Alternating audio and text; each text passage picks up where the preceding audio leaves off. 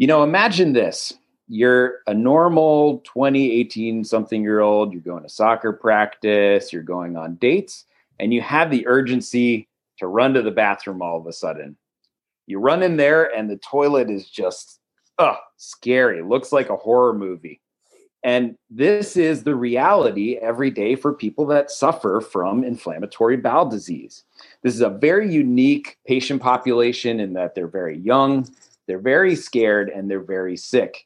And as gastroenterologists, this is one of the main conditions that we deal with, leading these people through a lifelong, sometimes life-threatening condition.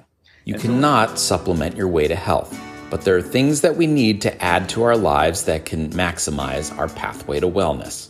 The American diet is virtually devoid of omega-3 fatty acids, which play a major role in cardiovascular disease, gut permeability, and mental health. Personally, I take omega-3s every night, and iHerb is the best place for clean, natural sources of supplements. I love the ZenWise omega-3 fatty acid supplement, which is free of fish burps and good for the environment. Head on over to maximalbeing.com/iHerb, that's IHERB, and enter the code B as in boy, D as in dog, B as in boy, 5528, and receive 10% off your orders for all supplements. Maximize your supplements with iHerb.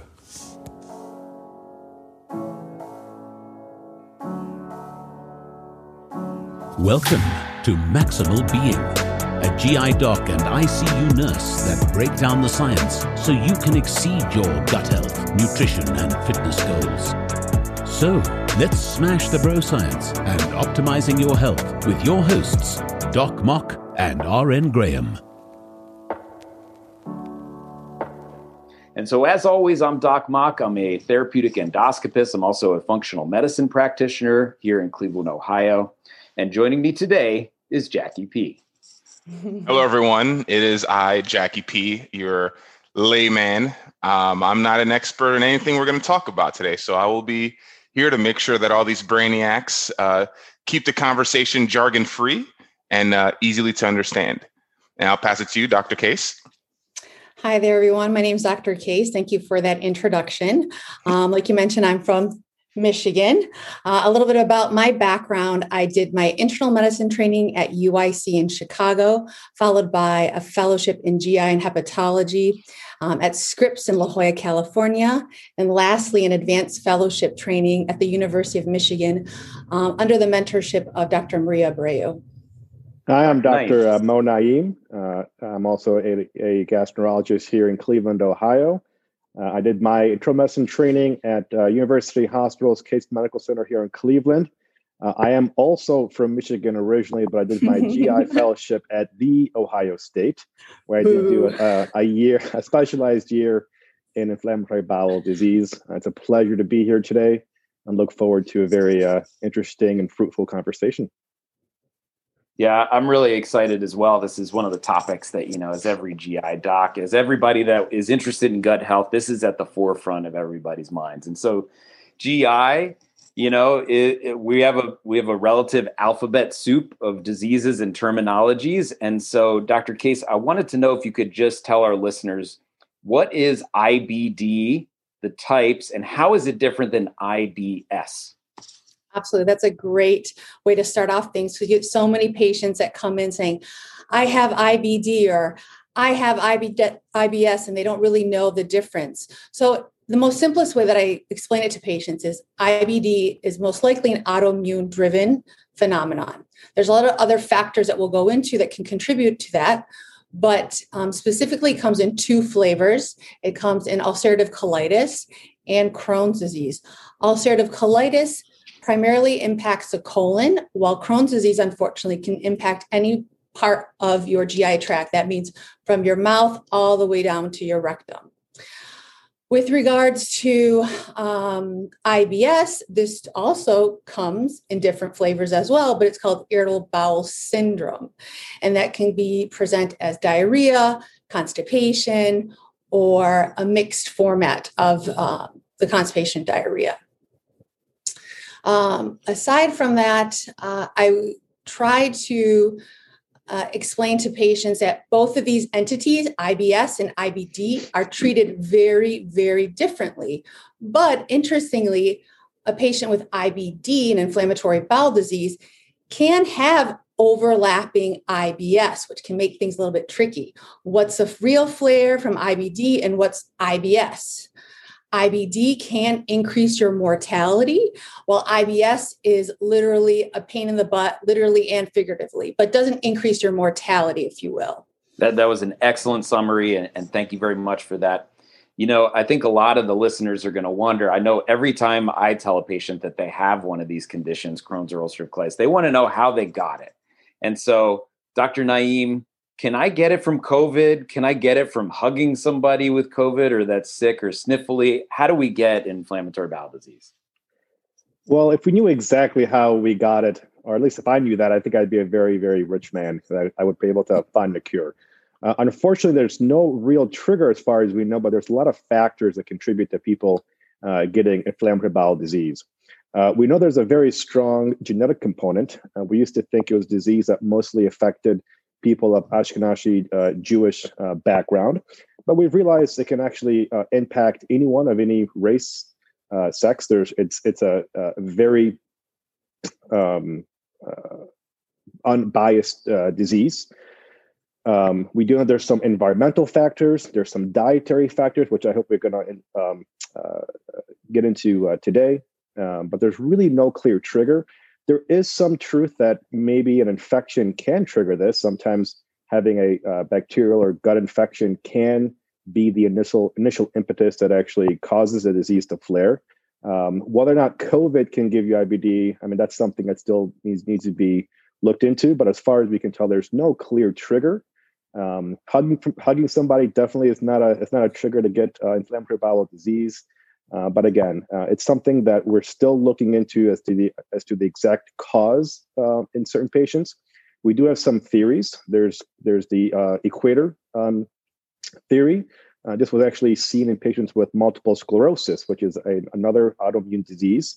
And it was shown that if you take somebody like myself, who's from North African or Egyptian background, and you were to move me to somewhere further away from the equator, like Michigan, where I'm originally from, you actually increase my risk of getting autoimmune disease like multiple sclerosis or even inflammatory bowel disease.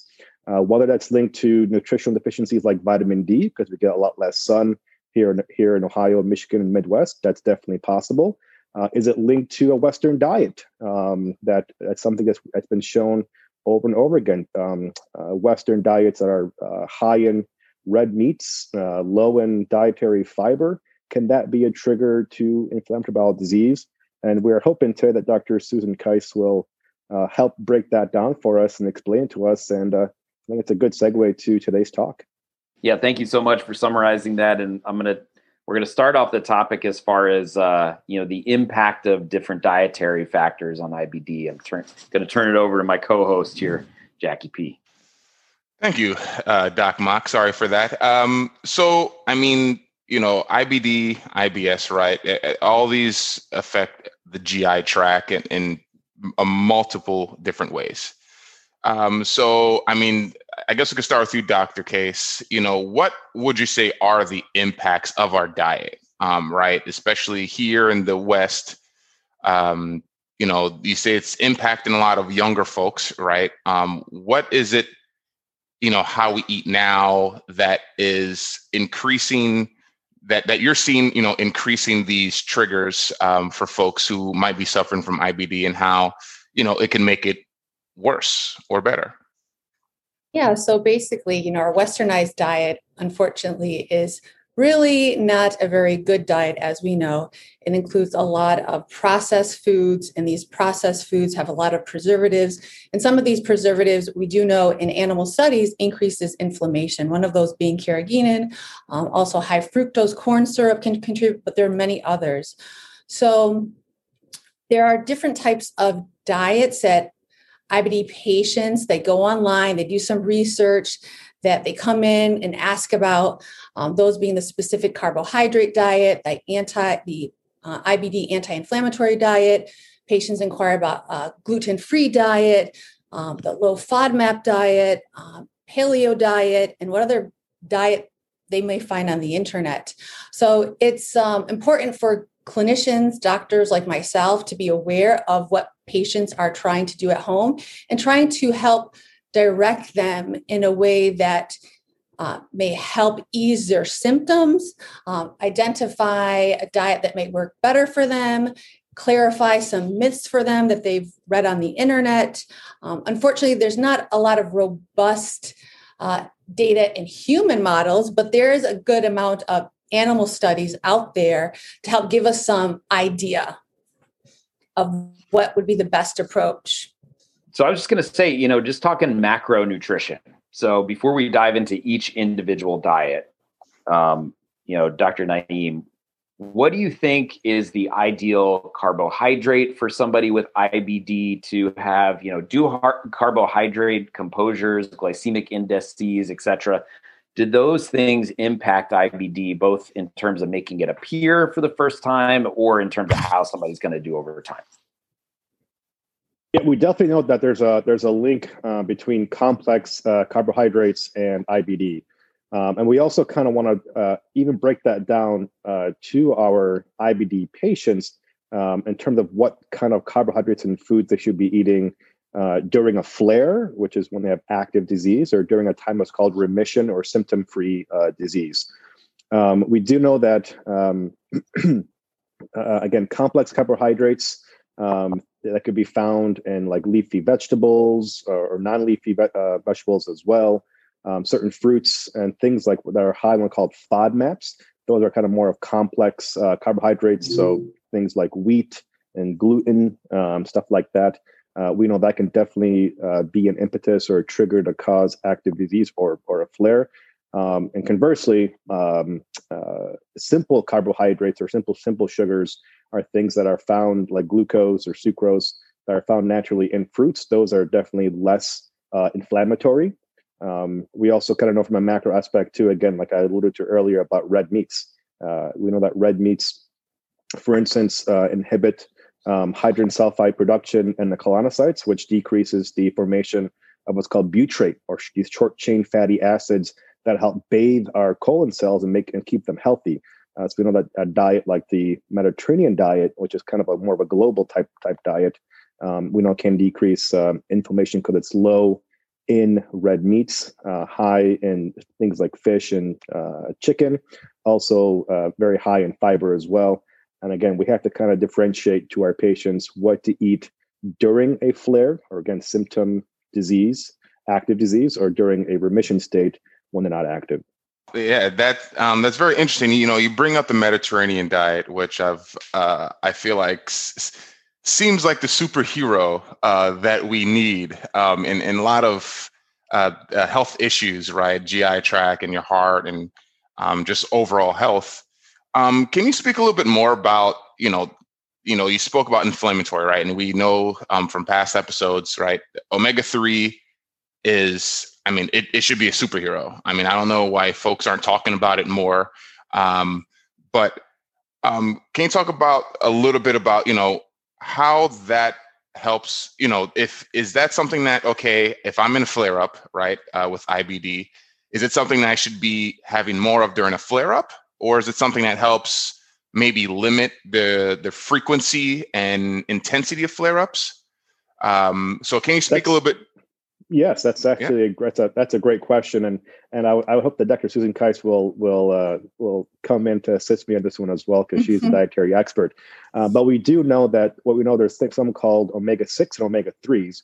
Omega-6 are pro-inflammatory, and those are found in animal fats, specifically like meat, red meat, and any kind of fat that turns hard when left to sit at room temperature. Omega-3s are actually anti-inflammatory. So yes, I would definitely recommend for our patients to do things rich in omega-3 fatty acids, like certain fish and whatnot, because those are actually anti-inflammatory. So yes, it's definitely something we want to discuss. And the Mediterranean diet has kind of become the superhero in the IBD world, also with for a good cardiovascular diet, decreasing the risk of heart disease, neurological disease. It really is a very rich diet. And I joke with Dr. Mock about this before. is that on the Mediterranean diet, wine is on that list of good foods. Now, mind you, wine in moderation, 1 to 2 glasses a day may be helpful, but in certain inflammatory diseases, excess alcohol can be pro-inflammatory. So again, everything in moderation is likely okay. Yeah, it's an interesting balance with the alcohol paradigm, because too much alcohol will cause leaky gut, right? It pokes little holes inside of your intestinal tract and gets Absolutely. your bacteria, through into your bloodstream. So that's definitely pro-inflammatory. But resveratrol, which is present in only red wine, right, and that is a antioxidant. And so, for people with IBD, if you do have intolerances to either sulfa compounds, which can cause a histamine reaction in red wines, or have difficulty sleeping, or have some degree of leaky gut or irritable bowel on top of your IBD, maybe taking it in a supplement form may be a better route. Dr. Case, what are your thoughts on protein? So we mentioned a little bit about animal protein kind of being pro-inflammatory to the colonocytes, not helping with butyrate, but is all protein bad for your GI tract and for IBD? I think anything in excess can be bad for you. There are studies out there looking specifically at high protein diets, looking at red meats for animals versus protein-based, plant-based proteins rather. And those taking in a high protein diet consisting of a lot of red meats can actually increase inflammation versus one of protein, a plant-based protein. I try to, whenever I'm speaking on the subject matter, it's so complex. I try to simplify things for my patients and just keep it nice and clean and easy. The question with regards to should I be taking omega-3s and omega-3s during a time of inflammation, I think you should be taking it all the time. I think that will help limit the potential of going into a flare, but it's not just one thing that's driving this inflammation. It's an individual's overall dietary habits. So it's putting into place a number of these things that hopefully we'll be talking about that will improve an individual's lifestyle, their symptoms, and lessen the risk for inflammation and flares, basically, and their quality of life overall. Okay. Yeah. And, that makes a lot of sense, right? Omega-3s are important for a lot of things, so you should be taking it regularly. So let's talk about something else, right? Along with omega-3, right? Glutamine, Dr. Case, what would you say, like, what is the role of glutamine in IBD? Take it away.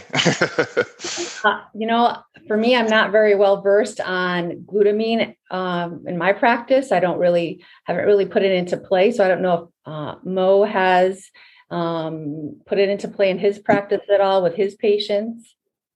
I think what you're trying to get with this is, so we had talked earlier about the colonocytes using short chain fatty acids like butyrate, things like that, which is the main nutrient source in the colon, which that comes from basically the stool that's sitting in the colon and the bacteria breaking it down, causing those short chain fatty acids, which help bathe the colon cells and make them healthy.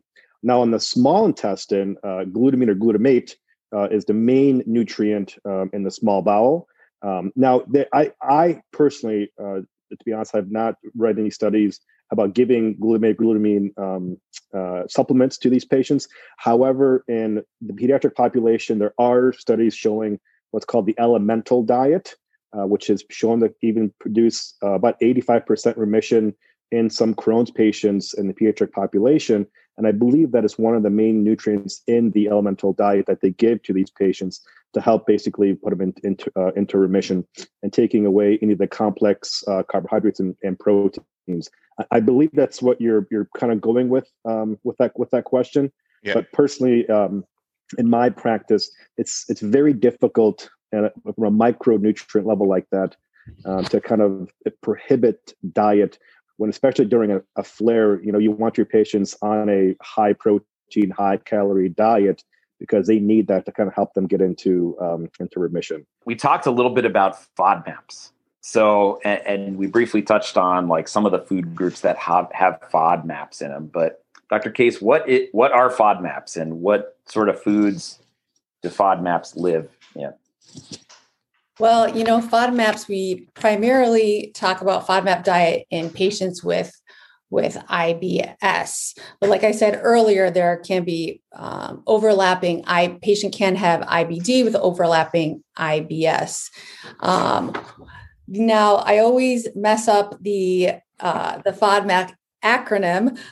So it's fermentable oligosaccharides, disaccharides, monosaccharides, and polys diet. So, and then I also believe it's a misnomer. It's really not a diet per se. It's kind of a roadmap to give patients who have IBS and a way to figure out what component in their diet is contributing to their symptoms. If it is a dietary stimulant, if diet is a stimulant for their IBS or their IBD for that matter. I really don't push the FODMAP diet in my IBD population.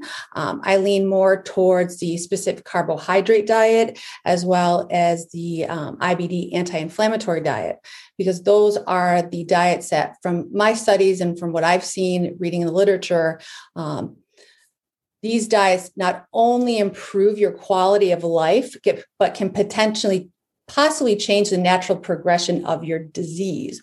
Well, the FODMAP diet in itself just improves things clinically, symptomatically.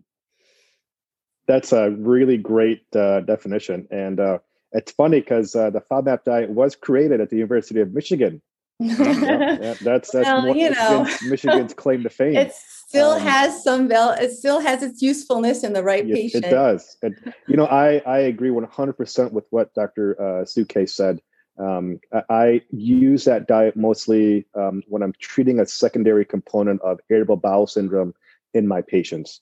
And it's still a great diet to follow. And again, it is a misnomer. It's not technically a diet. It's more of a roadmap. And I tell my patients, you don't have to eliminate these foods, but definitely cut down or avoid these foods.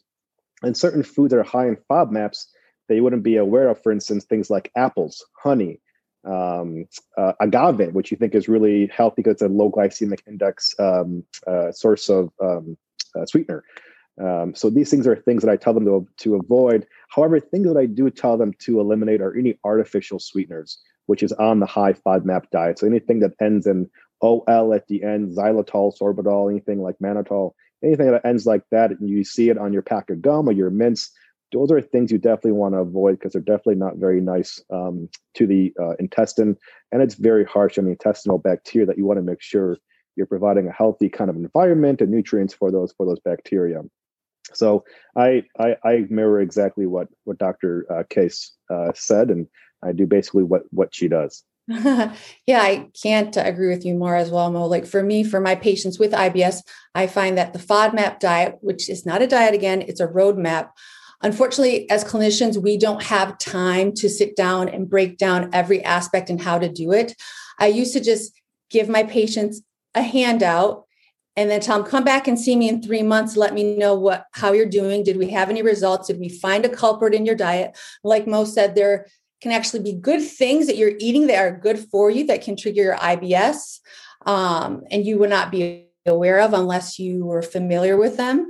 And then they've come back and say, you know what? I read the handout. I had no idea where to start.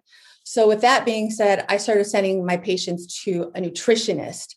Unfortunately, there's not just one nutritionist I can go to. I'm in a private practice.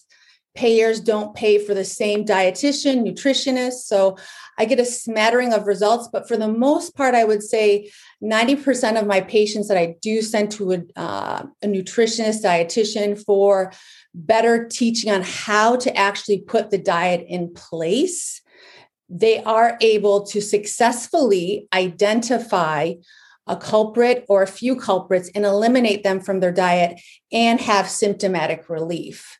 Now, unfortunately, for the specific carbohydrate diet and the anti-inflammatory, the IBD anti-inflammatory diet, I don't think a lot of nutritionists or dietitians may be putting that into play. So that's for those diets, I put it on myself to take the time and explain what it is, what it entails. And you'll find that a lot of patients, when they're on max aggressive therapy, they don't know what else to do. They're like, doc, what else? Is there something that I'm doing? And that's at the point where you can have a huge impact and say, hey, let's talk about your diet.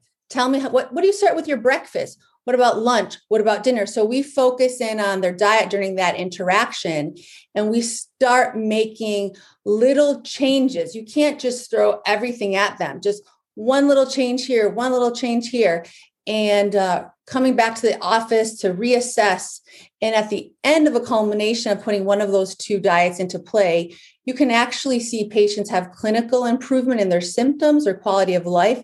And actually, we can also monitor these objectively with inflammatory markers. Say, hey, not only are you feeling better, your markers of inflammation are coming down. That's awesome. Yeah, that's kind of exactly how I do it as well in my practice. With the initial diagnosis of inflammatory bowel disease, I think, like Schiffer had mentioned at the beginning with this introduction, it's usually a very young person, very healthy, had no medical issues, and all of a sudden we are completely changing their world by telling them that you have a chronic disease. Mm-hmm. Now, the mainstay of therapy is some kind of anti-inflammatory or medication that's going to decrease your suppress your immune system. But I think it's very important for us as GI doctors to make sure that we're treating the disease in a multifaceted approach. So obviously medication being the mainstay of therapy, but also talking about their psychosocial behavior in their life and how that's affecting them. Talking about diet, talking about nutrients, vitamin deficiencies, things like that. And I think that's something that I do as well, Dr. Case, as I go along the disease process with them at the initial visit, then the second and third. And as we move on, we just kind of build up until they're in remission. And once they are hopefully in remission, I really focus on the dietary aspect, the psychosocial aspect, because again, it's very hard for a lot of us in the medical field to do all that in even a 45 to 60-minute setting. If we have that at our disposal, that's still very difficult, and it's a lot of information for some of our patients. Although a lot of our patients now are highly educated, highly motivated, have a lot of resources at hand to research stuff. So it always comes up to be a very great, fruitful conversation between myself and my patients. And definitely everything that Dr. Case said, I agree with as well. Is you have to kind of treat this in a multifaceted approach in terms of how you deal with the disease, not just with medications, but again, talking about their life, talking about their diet, and kind of going through every one of those little aspects and really helping them kind of along the way until they are in what we call remission or disease-free state. Exactly. I would also add to what Mo's mentioned is that these diets are complex and they can be a lot of information for patients.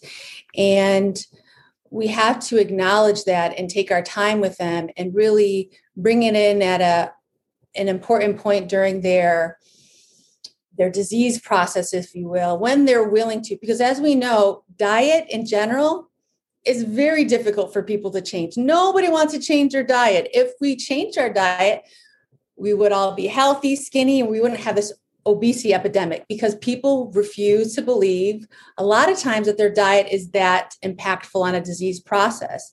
But as we go on with the studies and the research, it's really the diet driving a lot of this and building that patient relationship and that trust, like Mo said, bringing patients back in, letting them know they have this chronic autoimmune-driven phenomenon that you're going to be with them throughout the way, and hopefully through therapy, modifications in their diet, maybe psychosocial help as well, that we can get them back to their baseline, that they only remember that they have an inflammatory bowel disease is when they have to take their medication. Interesting. That's, now that we're talking about diet, right, and how much of an impact it can be for a patient suffering from IBD, can you expand, Dr. Case, on that particular autoimmune protocol diet, and what that looks like?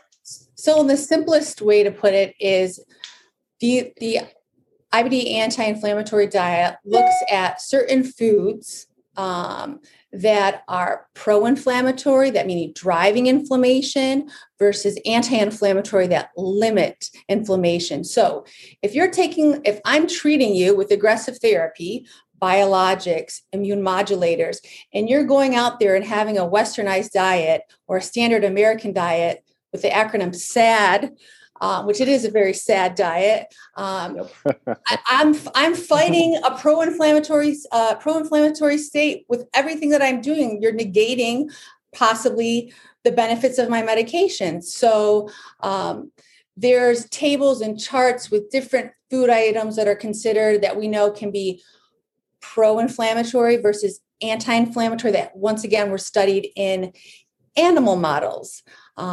So to go through all these different ones is a lot, but if you give them that concept of a very simplistic form, they can grasp it and be like, okay, I want to eliminate food products that are going to drive inflammation.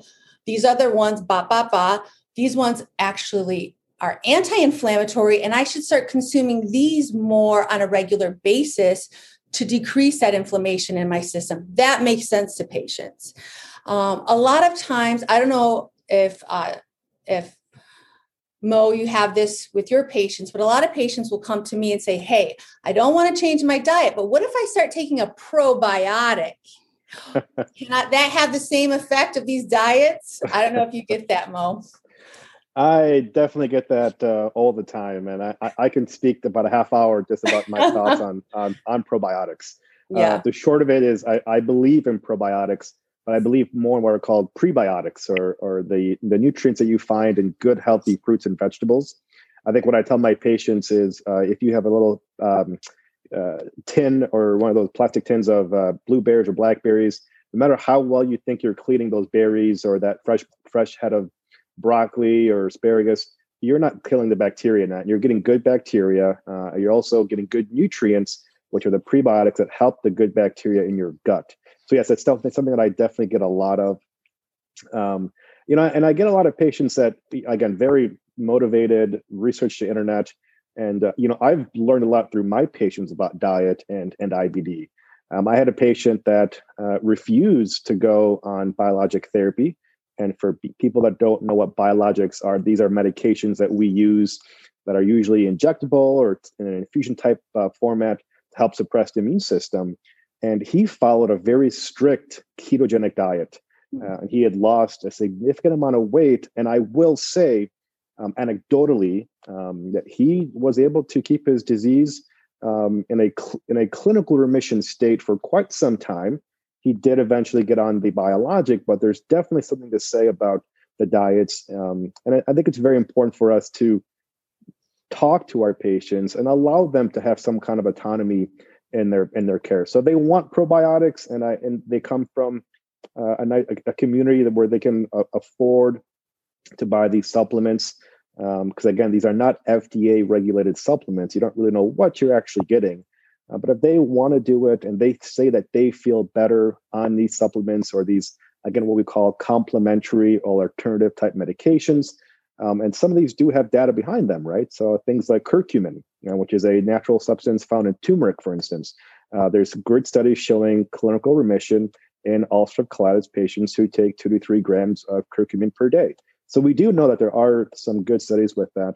And I try to keep my personal bias against it. And if it's working and they feel better, I tell them, please go ahead, do it as long as you can afford it and it's not putting a financial burden on you. I think it's important for us to keep some autonomy for our patients and kind of guide them through this process. But probiotics for me are something that I have to bite my tongue sometimes and just kind of say, go ahead, it's great. Yeah, we all do. I feel I do something very similar. Patients come with a probiotic. I say, how long have you been on it? They're like, a week. Okay. How long does the bottle last for? 30 days. Okay. At the end of the 30 days, if you find that symptomatically you're feeling better, by all means, continue it if it's not a financial burden on you. But truthfully, these I got this probiotic from this store or that store. I don't know what's in it. I have no idea. I don't know how think that I would know what's in it. We don't know. There's just too many probiotics, prebiotics out there on the market that as clinicians, no way we'll be able to keep up. But with regards to probiotics in the setting of pouchitis, like VSL number 3, we know that is effective treatment. And we can use that for that specific disease entity, meaning a patient that had ulcerative colitis, got their colon taken out, a pouch is created from their small intestine, and then it starts manifesting the ulcerative colitis as well, or disease process. And so we treat those patients with specifically a probiotic, VSL number 3. Now, Dr. Case, if you could elaborate a little bit, because the VSL number 3 has always been a really wonderful thing, and in the studies, studies look fantastic. Now, from what I know, that in the real life kind of open label type formats, that we really haven't been able to recreate any of the studies that showed that the VSL number 3 actually worked. In your practice with your pouchitis patients, and great way to describe who those patients are. Have you found it effective in your patients? So patients in general don't want to take any medication that's going to suppress their immune system. Some patients have hesitancy taking antibiotics. So a lot of patients nowadays are looking for a very clean, holistic approach. So it doesn't hurt to start with VSL number 3. And yes, I will definitely see wins with the product with VSL number 3 in patients with pouchitis. But then there are patients that are resistant to it. So then we have to kind of go in a stepwise approach. Okay, what's next? Let's try antibiotics for a period of time.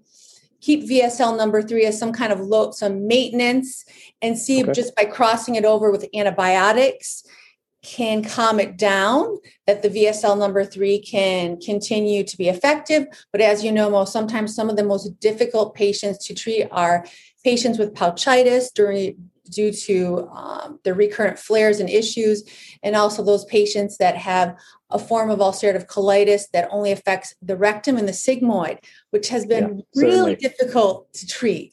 Certainly. Really difficult, and just those limited area. So that's kind of my approach with my patients. That's what I've seen in my clinical practice. So if it's in the fridge, it's good. It's in the fridge, it's good. Right. Yeah. Well, yeah, I mean, it sounds like, you both are, definitely doing what you can to help your patients, achieve their health goals. So we're going to take a quick break.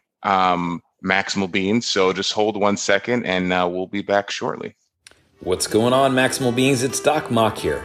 Many of you are returning to the gym now, but some are not going back. Regardless of what you plan, Rogue has got the right gear to fit your needs. I personally own a barbell set and love it. The Black Ops shorts are sweat resistant and flexible for getting deep in your squats. Head on over to maximalbeing.com/rogue for our referral link. Order 3 items and they ship for free. And as usual, it's Doc Mock, and I'm here to maximize your pathway to wellness. If you're stuck at home and cannot make it to the grocery store, delivery may be the best way to stay clean and healthy. Instacart is the national leader in the direct-to-home delivery service. With numerous major chains and food from smaller stores, you can get those local veggies sent directly to your doorstep. Head on over to maximalbeing.com/Instacart and maximize your nutrition today. Okay, and we're back, Maximal Beings. I'm again here, Doc Mock, with Jackie P., Dr. Susan Case, and Dr. Mo Naem.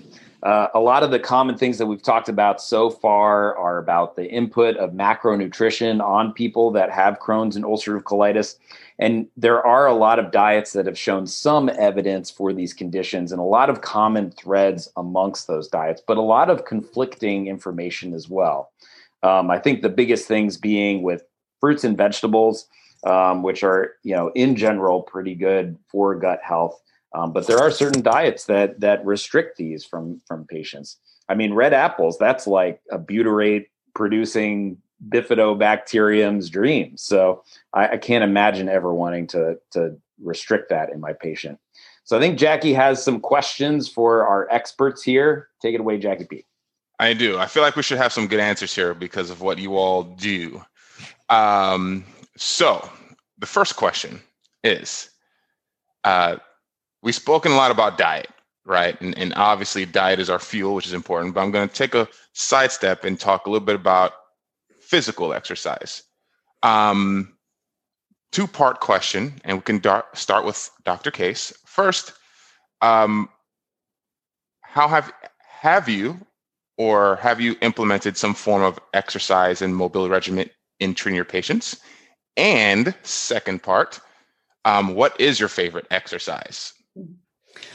So with regards to that question, so you first of all need to know where your IBD patient is. Are they having a flare? Are they in remission? Are they transitioning to remission? So where are they in that process? So if a patient is having a flare, obviously that's not the ideal time to be trying to do any kind of exercise regimen other than staying active in a way that's not going to stress your body out too much. You're already fatigued, you're having urgency, frequency. It's not going to work. Just be cognizant about getting up, moving, not like laying in bed all day, really forcing yourself to get up and try to go for a walk outside if you can, if the weather permits. Here in the Midwest, absolutely not. It's too cold, but definitely try to stay moving. Now, for patients that are in remission, under control, there isn't one particular form of an exercise, whether it be a cardiovascular-based exercising or weight training. What I tell patients is, if you're going to start an exercise regime, you need to really listen to your body, because your body and your immune system doesn't know a good stress from a bad stress. So this motto, no pain, no gain, actually is not a good motto for patients with IBD. Because if you push yourself to a point of no pain, no gain, and are not listening to your body, you actually can put yourself into a flare, because your body doesn't know a good stress. You're working out. That's good stress, right? It can't differentiate good stress from a bad stress. So you really need to know where to draw the line. I had a young lady with ulcerative colitis when I was a fellow in Chicago. And she's like, "Doc, I got this personal trainer. I'm going to lose weight. I'm going to get in shape." About 2 months into her training process, she came in with a major flare. I was like, "What are you doing?" She's like, "HIIT interval training." And I was like, "And how did you feel?" She's like, "At points I wanted to throw up." And my trainer said, "Keep going." I said, No. See, that's not going to work for you. When you feel that point that you're going to throw up, to that point, that's where you need to stop and say, "My body has had enough. This is where I draw the line." And believe it or not, she stepped away from doing that personal training with that trainer, kind of did her own thing, some light jogging, some weight training that she learned from her personal trainer. And 3 months later, disease under control, weight lost, and now knows how to incorporate different forms of exercise, but by listening to her body. So whatever you think is going to help you physically, mentally, emotionally, go for it. But listen to your body. Don't push your body past a certain extent that stress is going to become can possibly trigger a flare.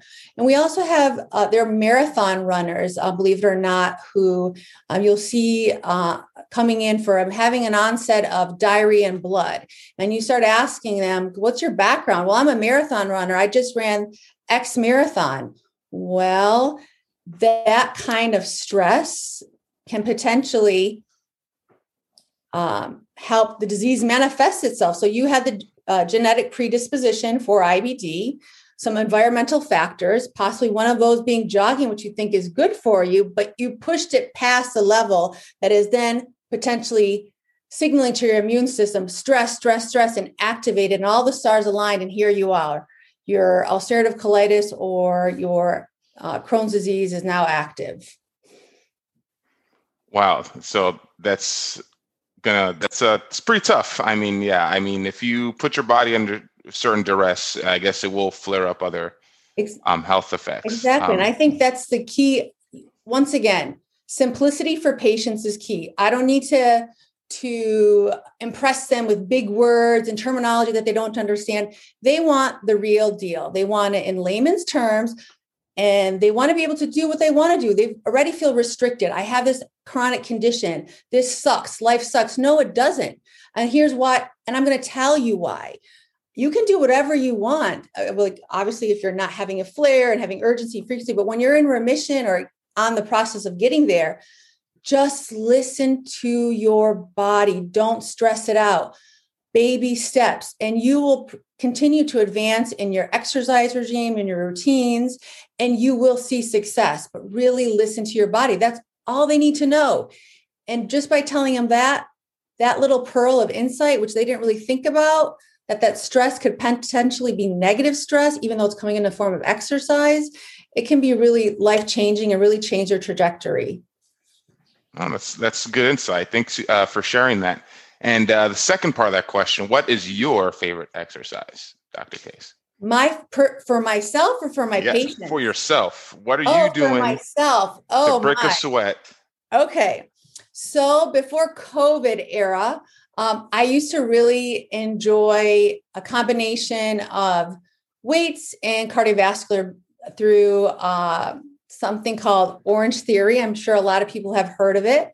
But since I can't really participate in that presently due to COVID, switched over to just doing my own in-home regimen, if you will. This program that incorporates body combat, which is kind of cardiovascular, with some body pump, meaning weights, and then some spinning, cycling, to just keep it variation so I don't get bored. I don't know if Mo's doing something different. Well, I learned a lot from this discussion on exercise. That was really awesome. So I always learn something new from you. I don't do anything differently at all. I agree with you. I've actually tried to work out before with Dr. Mock, and he tries to push you to the extent of throwing up. So I stopped working out with him because he's intense. Jackie P knows that too. That's true. Yeah, when you said blood and diarrhea, I'm like, yeah, that sounds like a workout session with Doc Mock. That's not good? Oh. Yeah, that's not good. It's actually that is definitely not good. Yeah, that's too intense. That's definitely intense. Schaefer's like, that's a normal weekend for me. That's my high interval weekend training right there. Yep. 90 burpees today. Once he starts throwing the ball on the wall, I'm done. Exercise is personally for me an integral part of my life. I try to do at least 3 to 5 days a week. As I'm getting older right now, and I'm not that old, but I definitely still feel it. I try to do more low intensity type stuff, but I still do some high intensity cardio.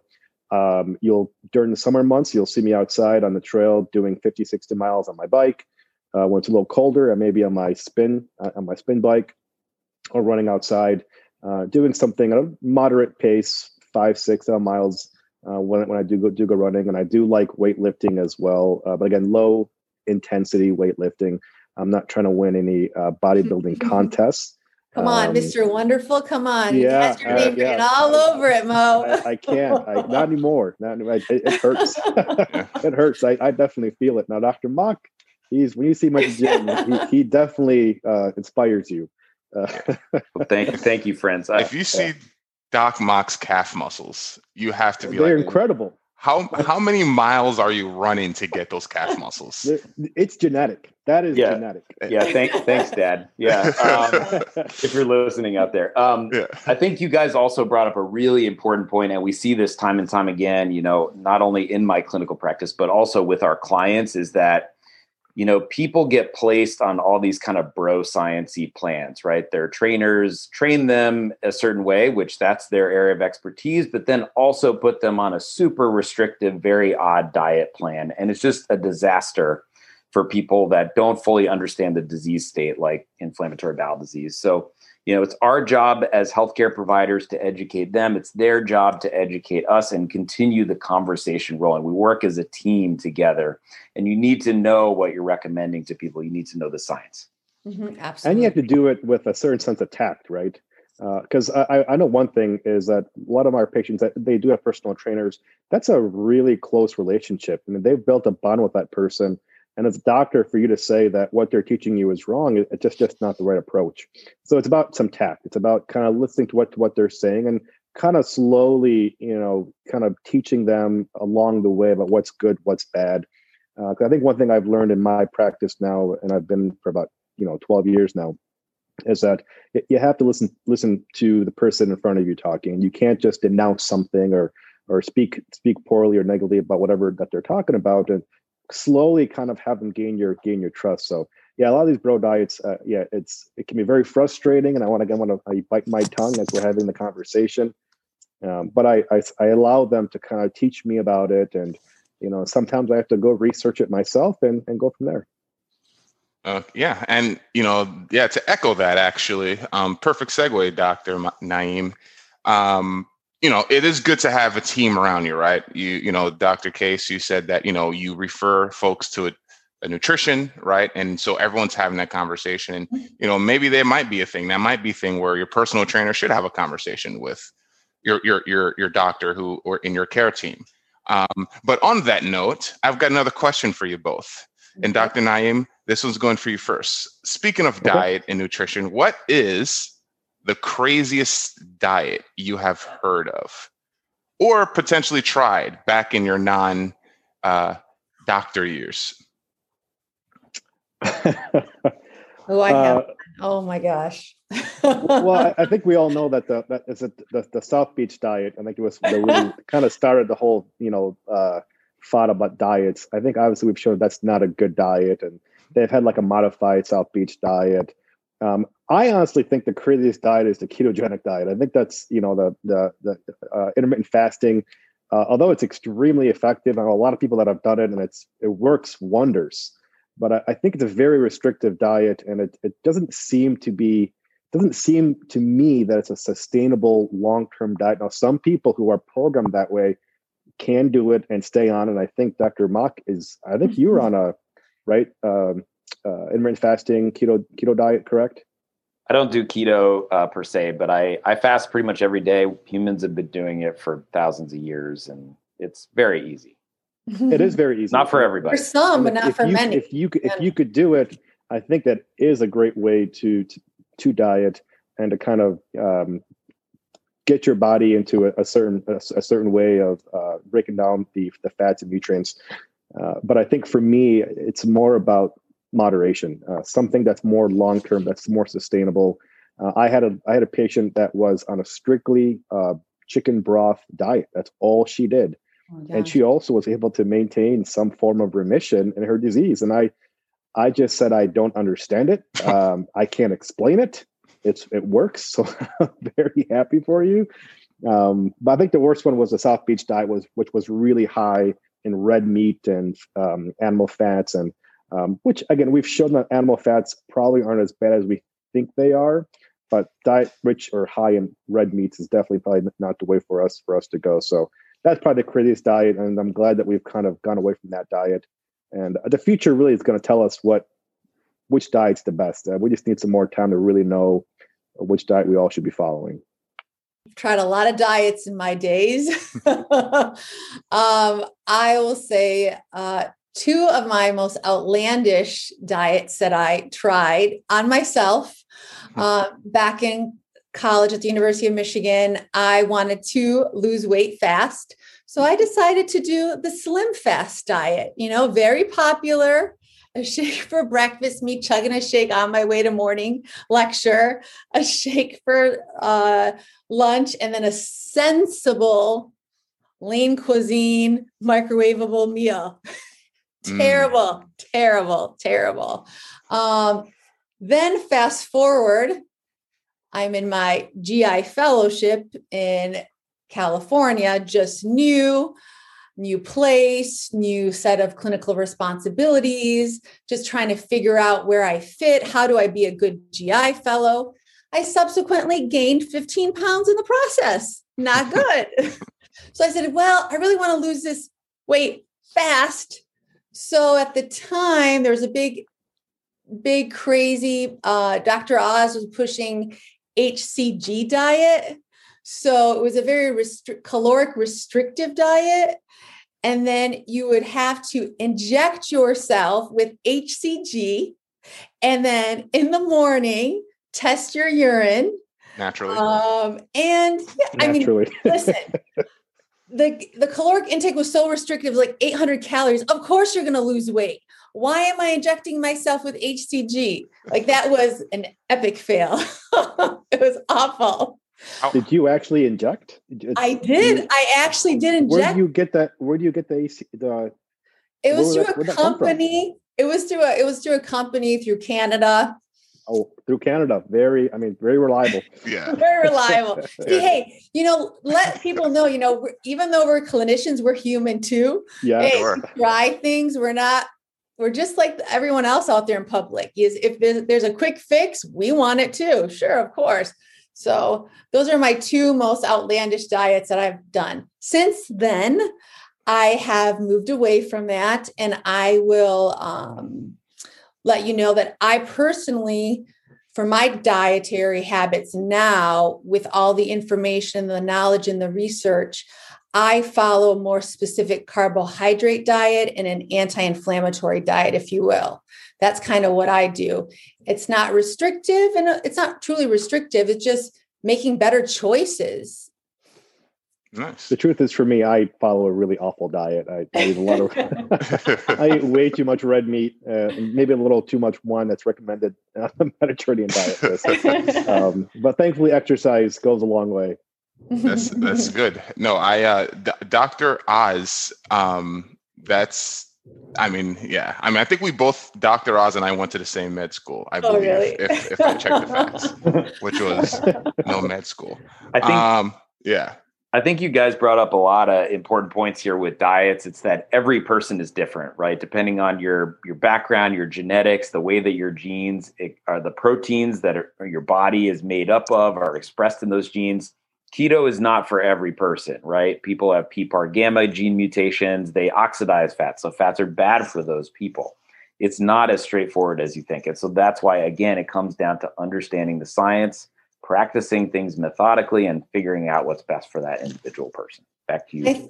I think it's important to mention that with diets, what is your goal? Is your goal weight loss? Is your goal building muscle? Is your goal looking for a more clean anti-inflammatory? What is your ultimate goal? So based on what your goal, there are different recipes, different diets, and you can try for a period of time to see if it's successful. It's all trial and error.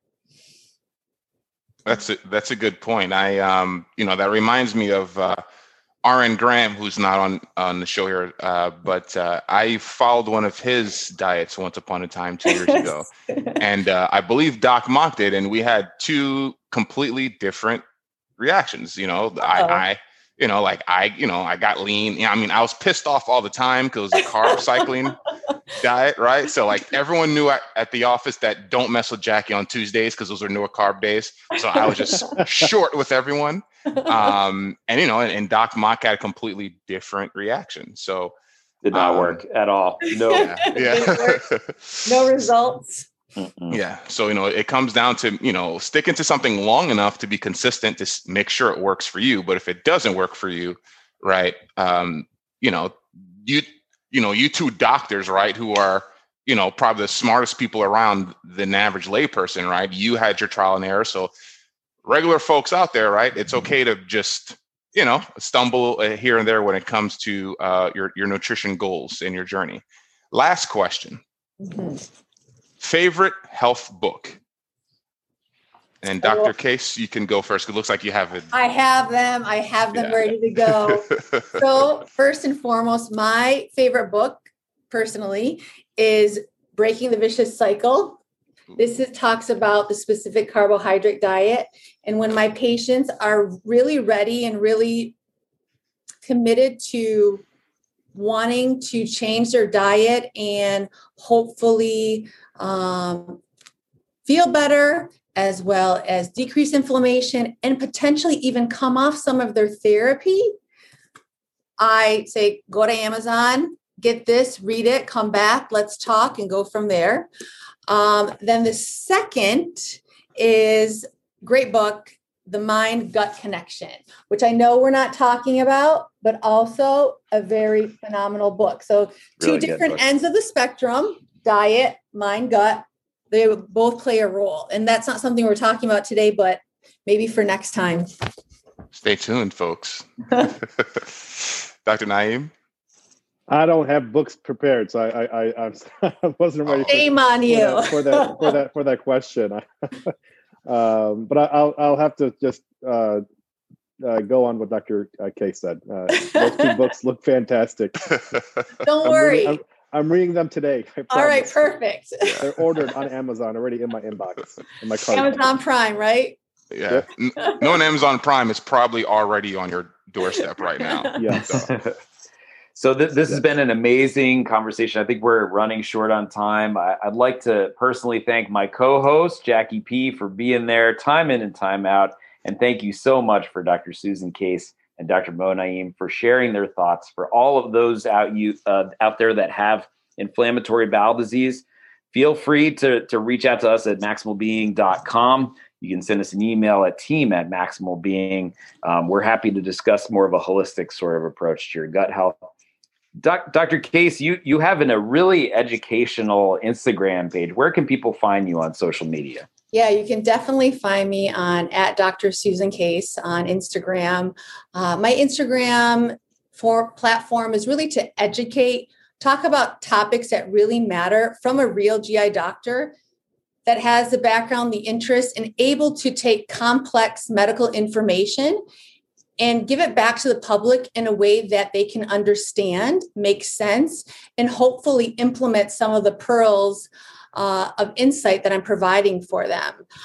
So I really appreciate you taking the time to have myself and Mo on your podcast today. I think talking about the subject matter is very, very important. Hearing about it from two board-certified GI physicians is very important. And also letting the IBD population know that we are talking about this. We are trying to help them. We are trying to give them evidence-based recommendations when it comes to their diet. And then for my wardrobe change here, it's all about making IBD visible. So thank you so much. Nice. Dr. Naem, what's going on in your world these days? I'm learning from Dr. Susan Case's social media school on how to put myself out there and be more marketable. It's something that's still kind of new for me. But our office, we're at North Shore Gastroenterology. You can find us on Instagram, Twitter, Facebook. And it's a group effort with myself and my partners at the office. And we also put a lot of content on there for the community with links and stuff to certain studies, diagrams, information just in terms of general GI or gastrointestinal disorders, including inflammatory bowel disease. That's a great way if you want to look us up at North Shore Gastroenterology. Again, we're on Facebook, Instagram, Twitter. I think I might be forgetting one of the other platforms, but you can find us on there. All right. Thank you all so much. And for those of you Maximal Beings out there, stay tuned to more information from these wonderful minds out there. And as always, I am Doc Mock here with Jackie P., Dr. Mo Naem, and Dr. Susan Case, and we are here to maximize your pathway to wellness. What's going on, Maximal Beings? Doc Mock here. If you haven't done so already, leave us a comment and hit the subscribe button. Let your friends and family know. That way we can get the word out and continue to bash the bro science.